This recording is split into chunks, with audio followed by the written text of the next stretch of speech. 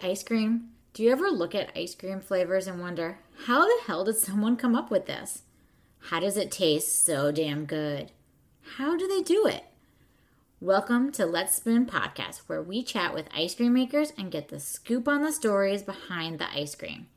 Come cuddle up and spoon with your hosts, Stephanie Dela Cruz from Dela Creamery, and myself, Brooke Shapiro, aka Sunday's mom, and let's dig in and chat all things ice cream. This episode, we're spooning with Petrushka Bazin Larson, co-founder of Sugar Hill Creamery in Harlem, New York.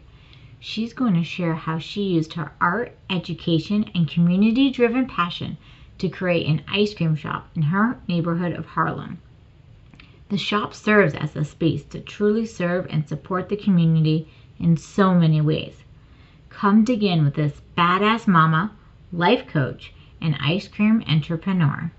We opened on July 28th to friends, family, and Kickstarters supporters, and then July 29th to the public of 2017.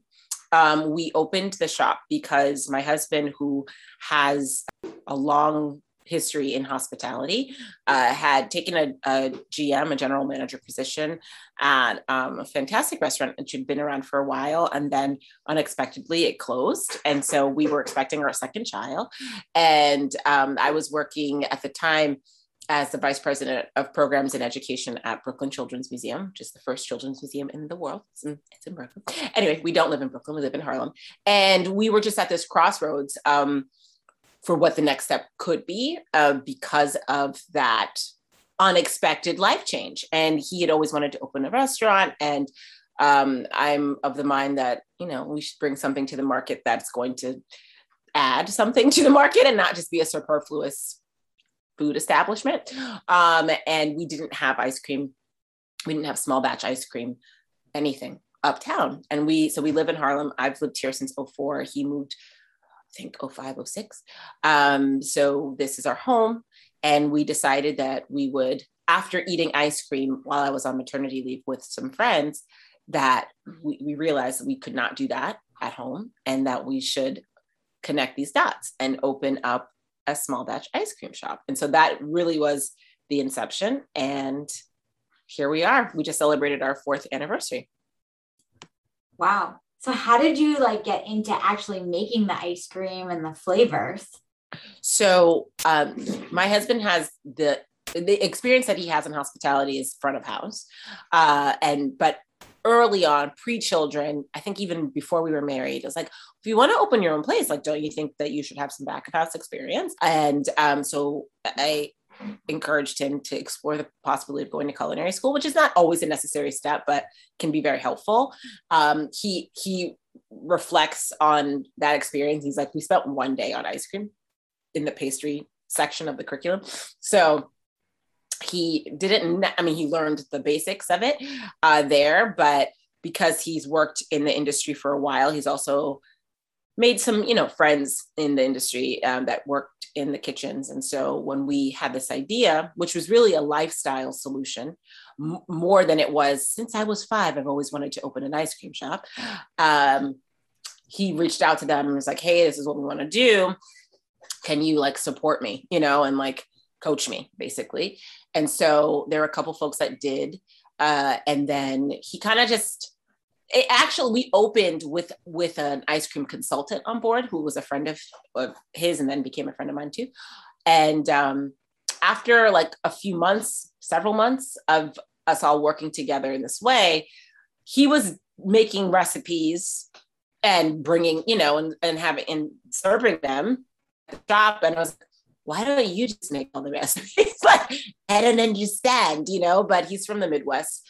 I'm from the city, from New York and DC, and he's from rural Iowa, from a farm, many acres of farmland. And so there's, I think, a modesty that just is baked into Midwesterners at times that I'm just I'm from the city. Okay. So we got to get this done. You sink or swim, you starve or eat, let's just go. So I encouraged him to consider, just doing the recipes, to our friend's possible dismay. But he did, and in that first year, and then he's been making them ever since. And so I'm glad that he has leaned in into his culinary capacities. Our flavors are spins on classics and also influenced and informed by Harlem, our neighborhood, and our cultural background. So my dad is from Haiti, so there's a Caribbean influence. My mom is African American, so there's an African American influence. He's white and from rural Iowa, and his family, like, they can actually trace back like the last 3 generations, had just come to the country from Scandinavia. So anyway, there's like farm influence, there's Harlem, there's like this whole mashup that reflects who we are as people and what our current lived experience is. So he pulls from that. I am the resident taster. I take my job very seriously.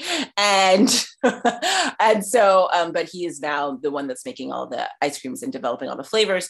And our pastry team has grown over COVID. We have grown over COVID. So now there are 3 people on that team. So he's not the one that's making the ice cream every day anymore. We're doing like other operational things. And yeah, so that's that's that. And then I can tell you about our like flavor names and how we select those, because there's story there too. So he came to New York to be a comedian. And if you've ever met him, which I realize have not met him, that's not the first thing that you think of when you meet him. He is not he's not an extrovert. He is textbook introvert. And he just doesn't have a performative persona, So it's not something that people realize. And then when they learn it, they're a little surprised, but it's lovely. And he has very sophisticated taste in comedy, as I think people who are writers in comedy and actual stand-up comedians who are often terribly troubled by the world and their emotions and inner thoughts, he's the same. And so it's just to say that also there's a lot of layer to all of our flavors. There's symbolism in some cases, there's cultural influence, there's something that happened to us. There's like every name is meaningful. And I'll give some examples that touch on the spectrum of naming, if you will. There's Nunu's Peach Cobbler. This is a peach cobbler flavor that has now become a mainstay.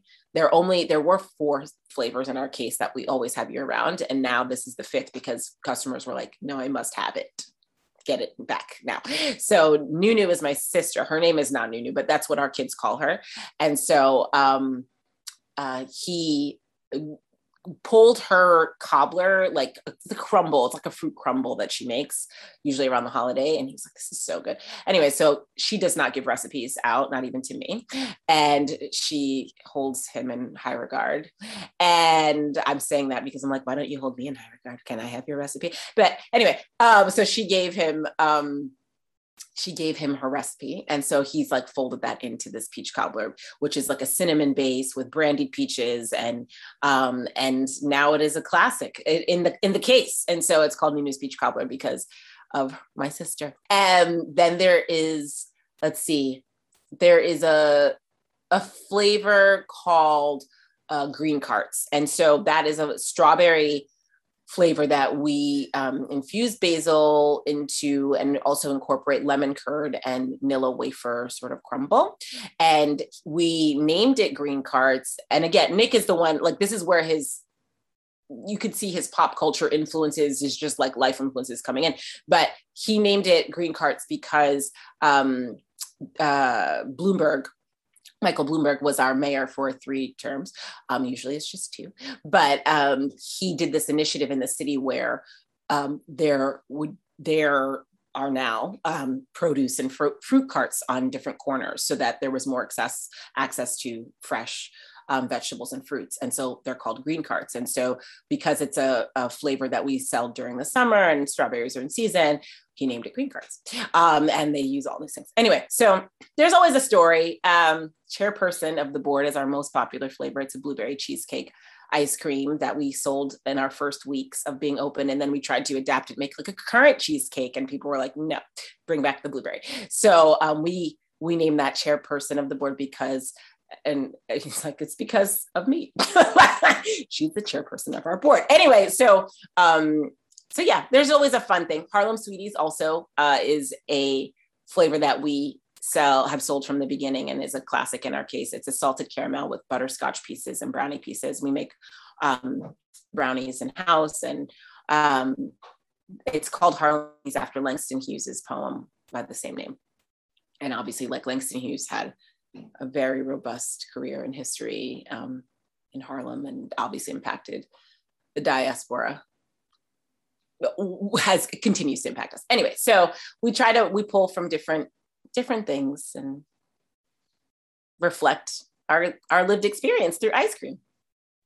So as you're going through this, I'm literally reading what's in the flavors on your website here, and I feel like I could eat like I definitely want all 4 of those, but then I'm like, okay, what about all of the rest? Like, I'm just thinking in my head, like, how would I even choose, because they all sound so good. And so the question here too is, it seems like a lot of these are like summery fruits. Mm-hmm. So does your flavors rotate? Mm-hmm. So we sell 10 to 12 flavors at a time at our first location on Lenox Avenue between 119th and 120th. We have space in the dipping case for 10 flavors, and sometimes we'll keep like a 11th or 12th in the freezer, so you can't see it, but it's on the board and we can serve it. At our Broadway location, which is further north in Harlem, it's between 149th and 150th Street. We have space in the case for 12 flavors. So there are 12 flavors on view. And then, and so we opened that last October, COVID Halloween, scary, spooky.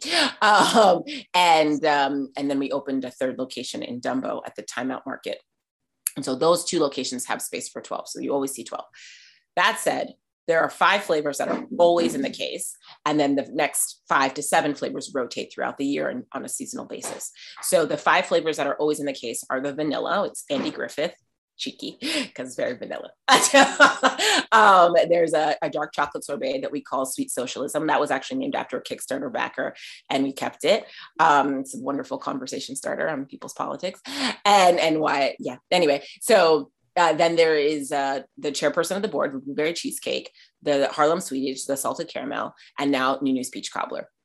Now, right now in the summer, we have Green Carts, which is the strawberry flavor that I mentioned. We have First Day Out, and that is a corn ice cream with jalapeno.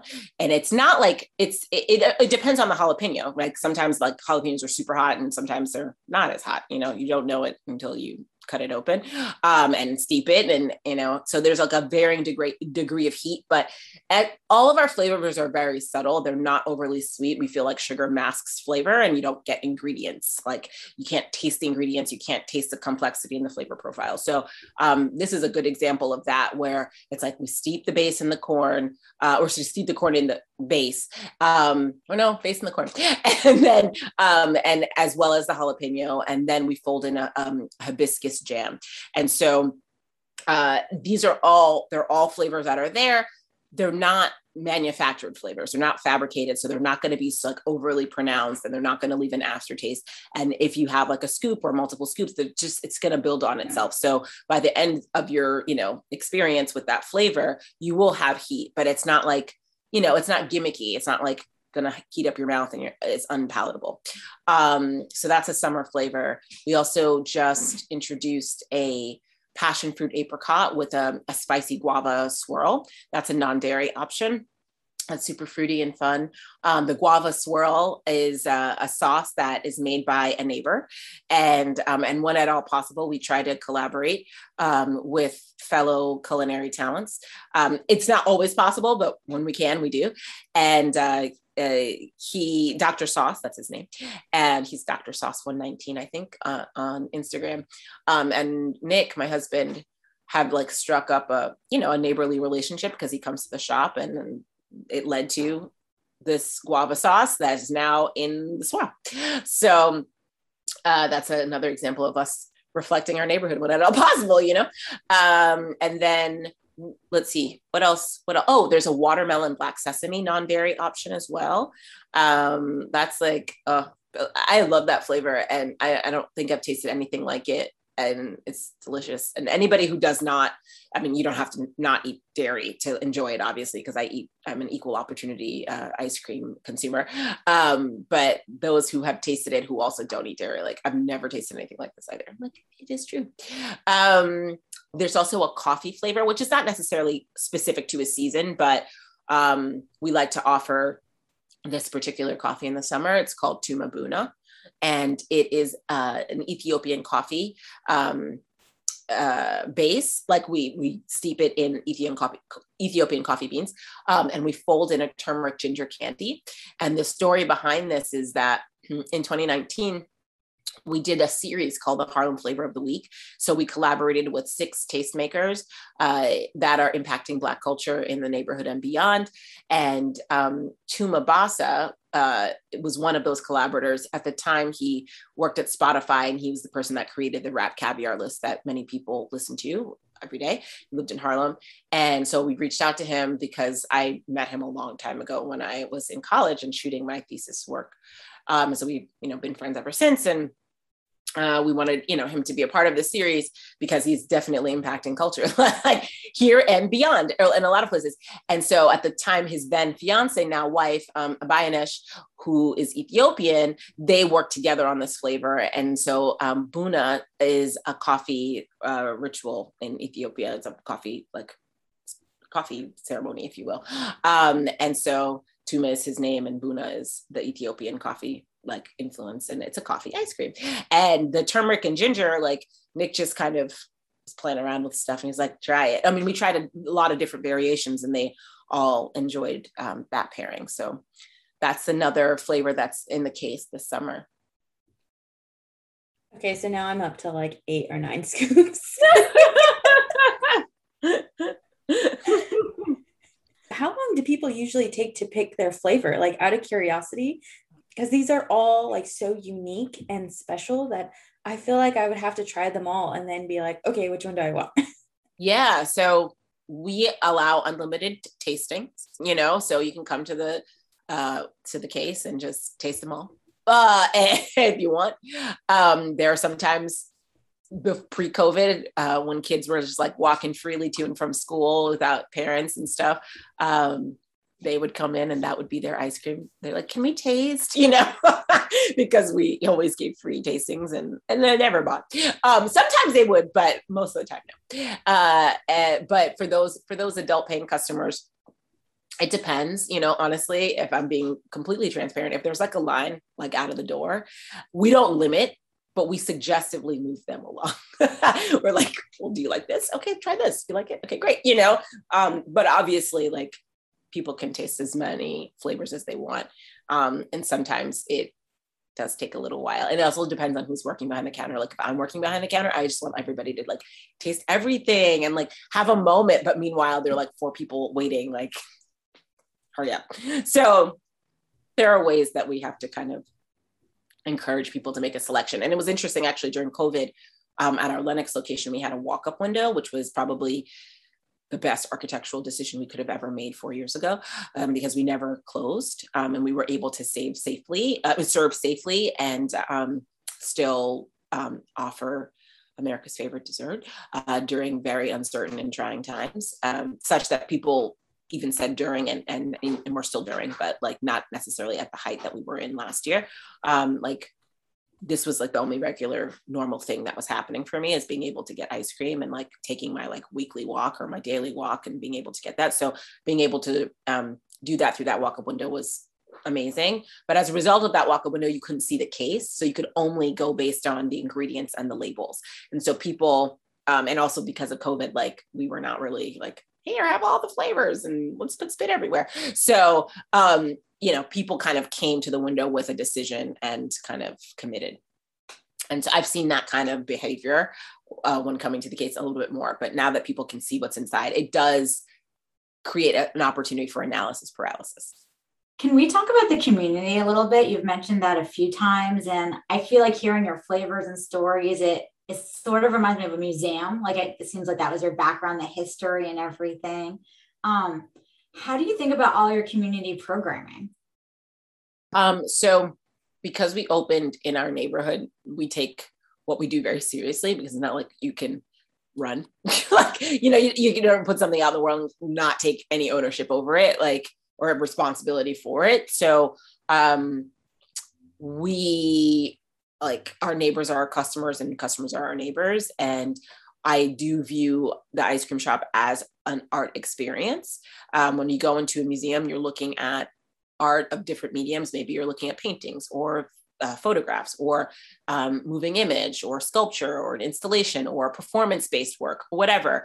You're going into these four walls to experience a creative act and a creative output. And then there are programs called public programs that help interpret that work for you or help create space for you to further interpret it for yourself or with other people. And so we think of the shop in that similar way. The work is the ice cream. It's been carefully, created and thought of in terms of the ingredients and the naming and the impact that we'd like it to have on people's taste buds. But then there is a space where there are tables, and this is in part, the vision for this business was like, we have a Baskin and Robbins, and there's nothing wrong with that, but there literally is just like one little circle metal table in a fluorescently lit space that is very transactional in nature, where nobody's spending time to connect or to just like unwind. And so the vision for creating an ice cream shop, we prioritized seating over production to our chagrin. And we learned that lesson. But anyway, there's a ton of space for New York to sit and to spend time. And so because of that, there's an opportunity for us to bring programs to that space so that we can not necessarily like use the museum analogy and literally and interpret the flavors, but really just interpret our relationships with each other, right? To interpret different topics in the world together. And so some examples of programs that we've hosted in the past, and I would say pre-COVID, before COVID, we had an ice cream social series. So that was an opportunity for people to come. They didn't have to buy a scoop if they didn't want, it was an opportunity to sit at the tables and have a conversation around a variety of quality of life topics. And we invited people who are customers or neighbors or friends to come and lead those conversations in the areas that were they were passionate about and that they were experts in. So some examples were like desegregating public schools. I, at the time, was serving as the PA president of our eldest child's school, and she's at a public school. And we brought this person in who's a friend of another parent who's doing this work, this organizing work in his spare time. And he led that similar conversation for our parent body. And so I was like, hey, we're launching this new ice cream social series and like bringing in experts on different topics to lead conversation. Do you want to do that? And he was like, okay, do you feel like people are going to come? It's not like a light topic. And I was like, it'll be fun. And so he, was a part of the series along with somebody that we go to church with who's like an interior designer and who's talking about the benefits of interior design. Like it's a part of your life. Like your living space should be aesthetically pleasing so that you can have self-care and you can, be productive in the ways that you need to be productive and just have beauty around you. So she was a part of that series. Then there was another mom that I know in the neighborhood who led a conversation around your birthing rights in a hospital. Needless to say, in all of these conversations, but specifically the desegregating public schools conversation, the one that he was like, I don't know if people are going to come. People came. Many people came for our space. Like it was like a robust conversation that wasn't like 50 people because we can't fit 50 people, but like the tables were full, people were rapidly engaged, and hopefully they stayed connected with him. And he was like, I didn't know how this was going to go. And I remember a couple of other neighbors came to it and they were like, how did you get these people here? I was like, because they're interested and we're just creating space, So that's an example of a program series that we offered. We also did story time on Saturdays. We partnered with a nonprofit. We paid them because they had like a fee for partnering with restaurants and other spaces. And they organized all of the story time. So they had a story time reader. They would have like a visiting author. Sometimes if the author was doing the reading, then they would sign books. And it was like a weekly Saturday engagement. We did that for a little bit. Our longest running program is a fee-based program. So the things that I mentioned before are free. And then we have some fee-based programs, but the longest fee-based program that I just actually wrapped up like a couple of hours ago, I had to lead it on my phone because I couldn't find my charger because it was in one of my kids' beds, is a new moms group. So when our eldest child, who is now 8, we have 3 kids who are 8, 5, and 3. But when our eldest child was born, I was like alone in the world. Did not have friends who had kids yet. I was that person in our group, and had the expectations about what it would be. But obviously all of those were dashed when the actual child was in my arms. And it was a very isolating experience being in a pretty cold winter that year in New York, and just not being surrounded by people who understood what I was going through, because I also didn't really understand what I was going through, but definitely needed the support of others and connection. So I had attended a new moms group that is no longer held at a yoga studio that is now since closed. And that was immensely powerful for me. I'm actually going to the house of one of the moms that was in that group today, and for a play date. But when we opened the space, and I was like, well, we don't do anything during the morning because we don't sell ice cream in the morning. We open in the afternoon. And I was like, well, we could offer a new moms group. And I think right after our 3rd child was born, I started like organizing this new moms group. Like initially it had speakers, and then after that first cycle, I started just facilitating it and pulling from my experience in my field, like creating meaningful spaces of connection through in previous life art, but in this case, through the shared experience of having a baby. So that has been happening since March of 2018. And it has been going, we run some Zoom-based groups during COVID, but there have been moments where I've had to kind of check out, because I also teach an art education to undergrads at City College. So it was just a lot, during COVID, with like 3 kids at home and the shops, and we're growing, and I'm teaching, and a Zoom Moms group. So I've had to, press pause on certain things at different times, but we are, still running that group, and the mothers who have connected in that space have stayed connected. And some of them are on their 2nd kids. I don't think anybody has had 3 kids yet, but definitely there have been a series of mothers in like the last, few years who are on their 2nd kid. And, just like I get emails from them sometimes, or obviously I see them in the neighborhood if they haven't moved out, and they're like, thank you, thank you for making this space for us, to know each other and to support each other. There were 2 moms that at early COVID, I ran into them just like walking outside in masks and what have you. And they were like,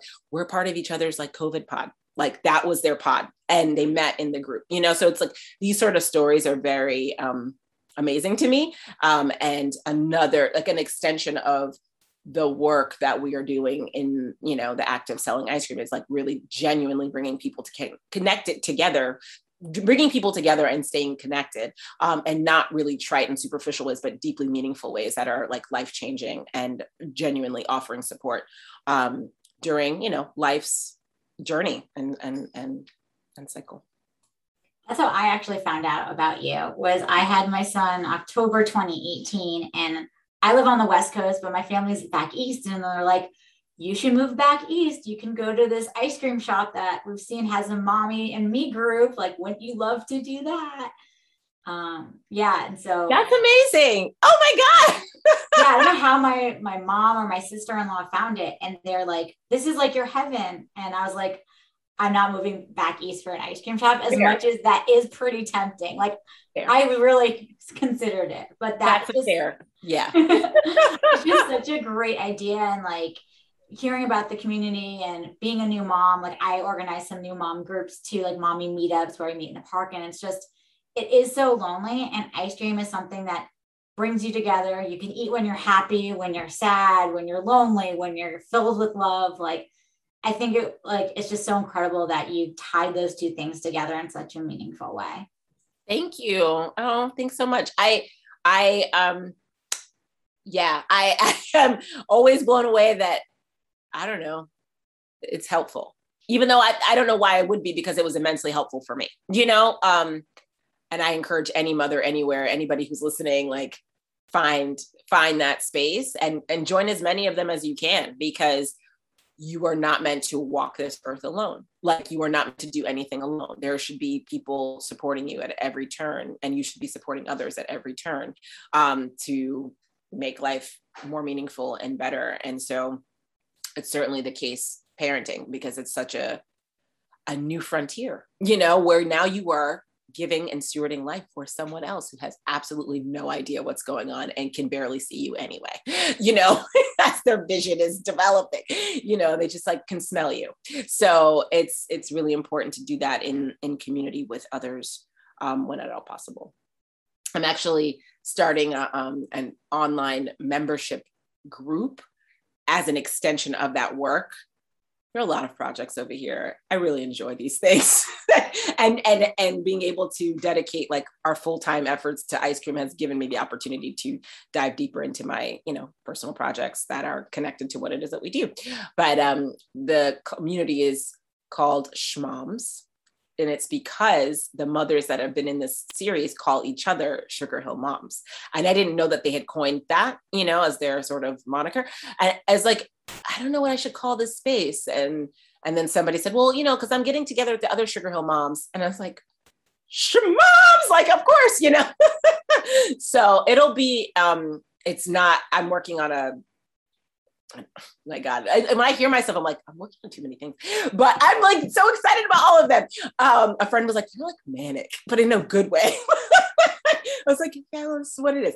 In the fall, I'm launching an online course called Mastering the Art of Work. And it basically is an opportunity for people to join me online. I'm going to teach it live and go through the visioning process for what they want from their life. Because the shop for us has been that, right? Like it's hard work. We've opened 2 locations in the middle of COVID, like while parenting 3 small children in New York. So it has come with its like requirements for grit, right? And perseverance, but the ability to dictate how you're spending your time and where you want to spend your time and where you want to like, what you want to pour into and who you want to pour into and who you want to have pour into you. Like that has been so valuable for us as parents, to be present for ourselves and be present for our children. That I don't think societally, like we're just not socialized for that. So we're like, you go to school, you get good grades, you go to college, maybe you go to grad school, then you get a job or somewhere you get a job in the middle of those things. You make a good salary, you buy a house, you pay a mortgage, you wait to retire for like 30 plus years, then you die. Maybe before you die, you might get a grandkid or a few, and then you die. Like there's just like way more to life than that, like that linear sort of trajectory. And there's nothing wrong with that trajectory. I just don't think that it actually works for everybody. And the course is dedicated to allowing people to like have the audacity to think about what their life can be, how to monetize it, because obviously we all have bills to pay and we want to, generational wealth in all communities, specifically communities of color, is very important. So that you have options and that you can show up in the world in equal ways. And so money is a part of this course, like visioning, but then also what is your like personal balance sheet and like where do you need to fill in the gaps, if any, what are the levers to pull, and like how do you actually want to live your life? Because life is really short and you don't get these hours and days back, especially when you have kids. Like everything it became very clear to me. I was like, oh, I can no longer clock in, like it took me 3 children, but I just had that clarity. Like, no, I want to be the PA president of my child's school because I want to be involved in that way. I did it for a year. I was told I did a great job, but I did not need to bear that cross after that year. And I moved on to another project. I've always wanted to teach undergrad. I'm doing that now. I would not be able to do those things if I were just following that linear path. And ice cream has created the opportunity for us and for me to, explore all of my interests and, not die or lose my home or, like be hungry in the process. Because I think often we associate taking those risks to be entrepreneur, be creative people with like starvation and utter destitution. And it's actually the opposite. Like you are in control of your life when you are in control of your life. You don't know when you're going to get laid off like Nick did, 5 years ago.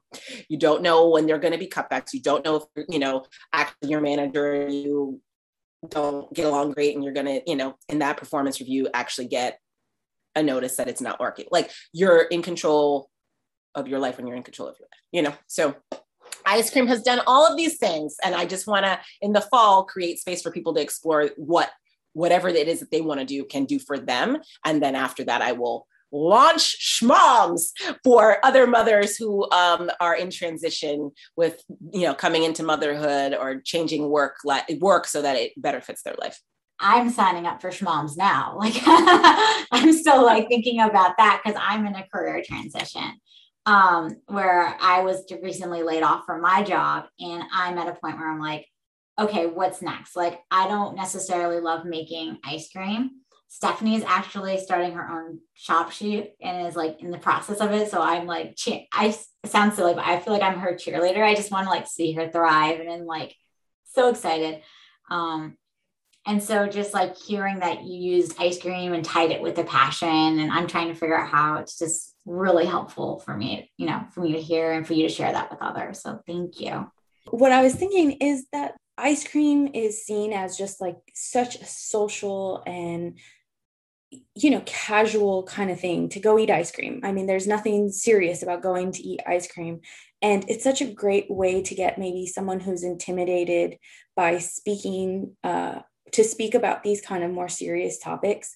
Such a great gateway to get these people comfortable in these kind of spaces. Because if I were someone who has never been to an event like these, I might be intimidated to go to an organization that's only doing those kind of topics. I mean, I might never get myself to go, depending on your personality. It might just be too much to actually even admit you need support or more education in those kind of topics. So I think that it is so beautiful that you're offering it at your shop with your guys' names, because it almost feels like a safe space. I mean, just listening to it that way, like I would be like, hey, I'm going to go get some ice cream. And maybe I don't have to tell anyone else that thinks I might be going through something. They just think I'm going to go get ice cream. But the truth is like, I need support attached to that.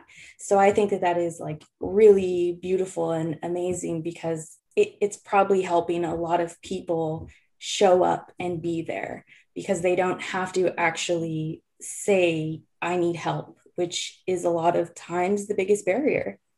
Absolutely. And yes, just asking for help is like such a very bold act that at least in our country, I think it's not encouraged, because we have such an individualist approach to things that's basically anti-community, you know, and asking for help is saying, I need someone else to join me here, to support me.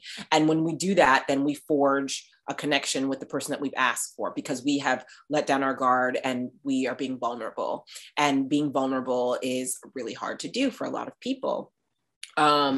But asking for help, like it goes hand in hand with being vulnerable, to say like, I cannot do all the things. And there's nothing like motherhood to like remind you that you cannot do all the things. Like all the things are not happening, you know, without your community, your village, your team, whoever, you know, whether that's friends, family, or fee-based, like I need somebody to help me, you know, pick up my kids or whatever it is. Like you can't do all the things. And being a mother, I think, is like a limitless role, but there are many limitations that you experience when you're in that experience, you know, on that journey.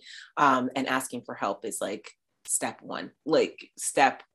Do not think you don't have to do all the things. You are not a more powerful person when you do all the things. You actually become a more frail person, more brittle, and like leaves you more vulnerable to not being able to show up for all the other people, including yourself, that are in your life.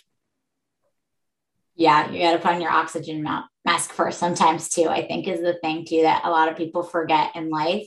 Yeah. And I know for me, like every night after my kids go to bed, I'm like, this is my ice cream time. Like, you know, I share my ice cream, you know, during the day sometimes too, but at night it's like one of those things that like, you know, my mommy time, like people have wine.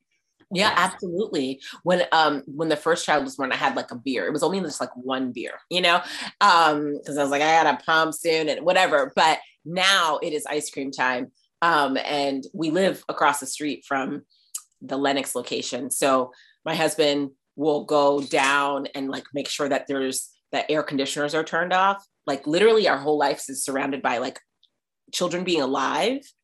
And is there water dripping somewhere? Do you know? like, because two of the locations are in residential buildings, like the commercial space within a residential building. So what other people are doing in the building can impact us. That happened at the Broadway location. There was like a flood, and it flooded water damaged our utility closet. So that was the whole thing. Like our ears are attuned to water dripping. Like, do you hear that? Is that water? You know?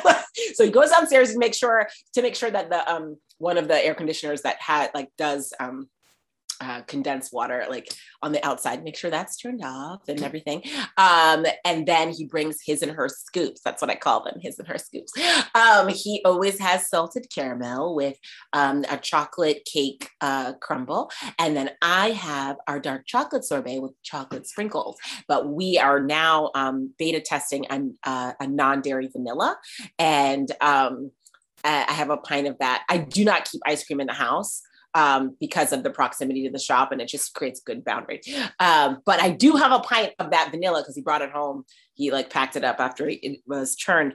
And I've been mixing the dark chocolate sorbet and the non-dairy vanilla, which I enjoy dairy too. I just can't eat it every day. My body is you don't want that every day.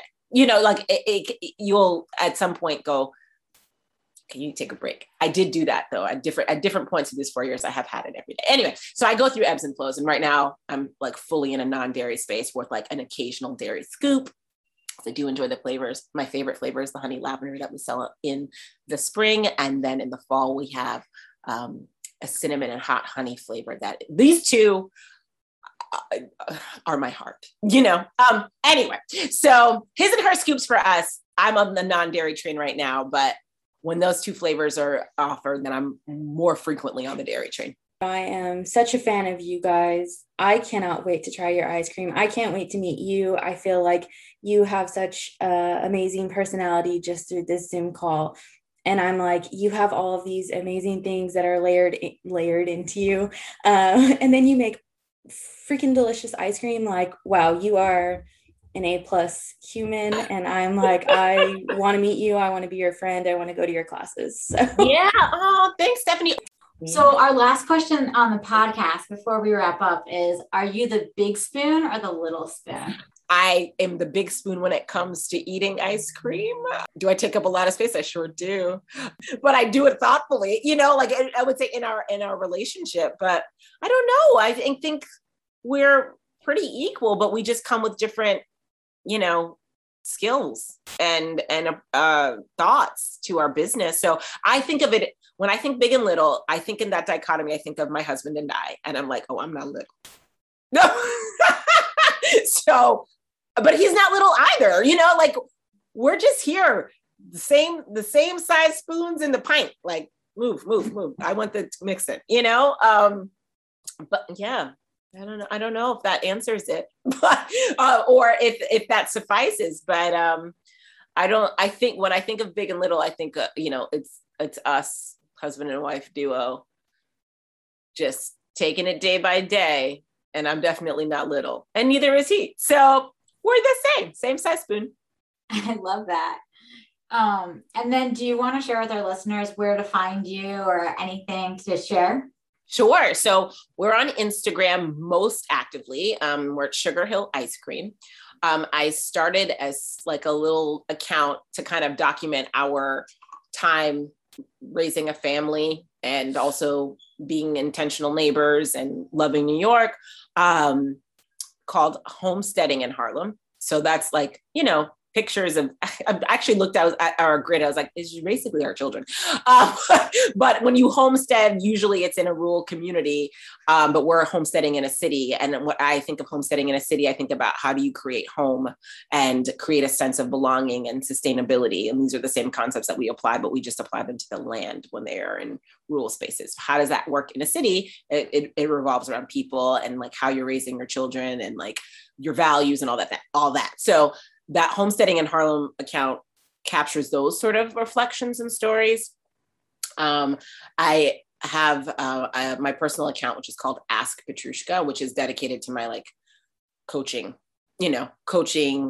work, which I have found that in the form, because of the ice cream work, it's I've been doing this in previous jobs, but now I can codify it in this way and show up in the world in this way. So those are the 3 accounts that I connected to. And so if you like ice cream, follow Sugar Hill Ice Cream. If you want some stories about city and, making a home in the city, homesteading in Harlem. And if you are interested in the coaching, work, because you are a woman in transition, whether that's into motherhood or between careers, then ask Petrushka.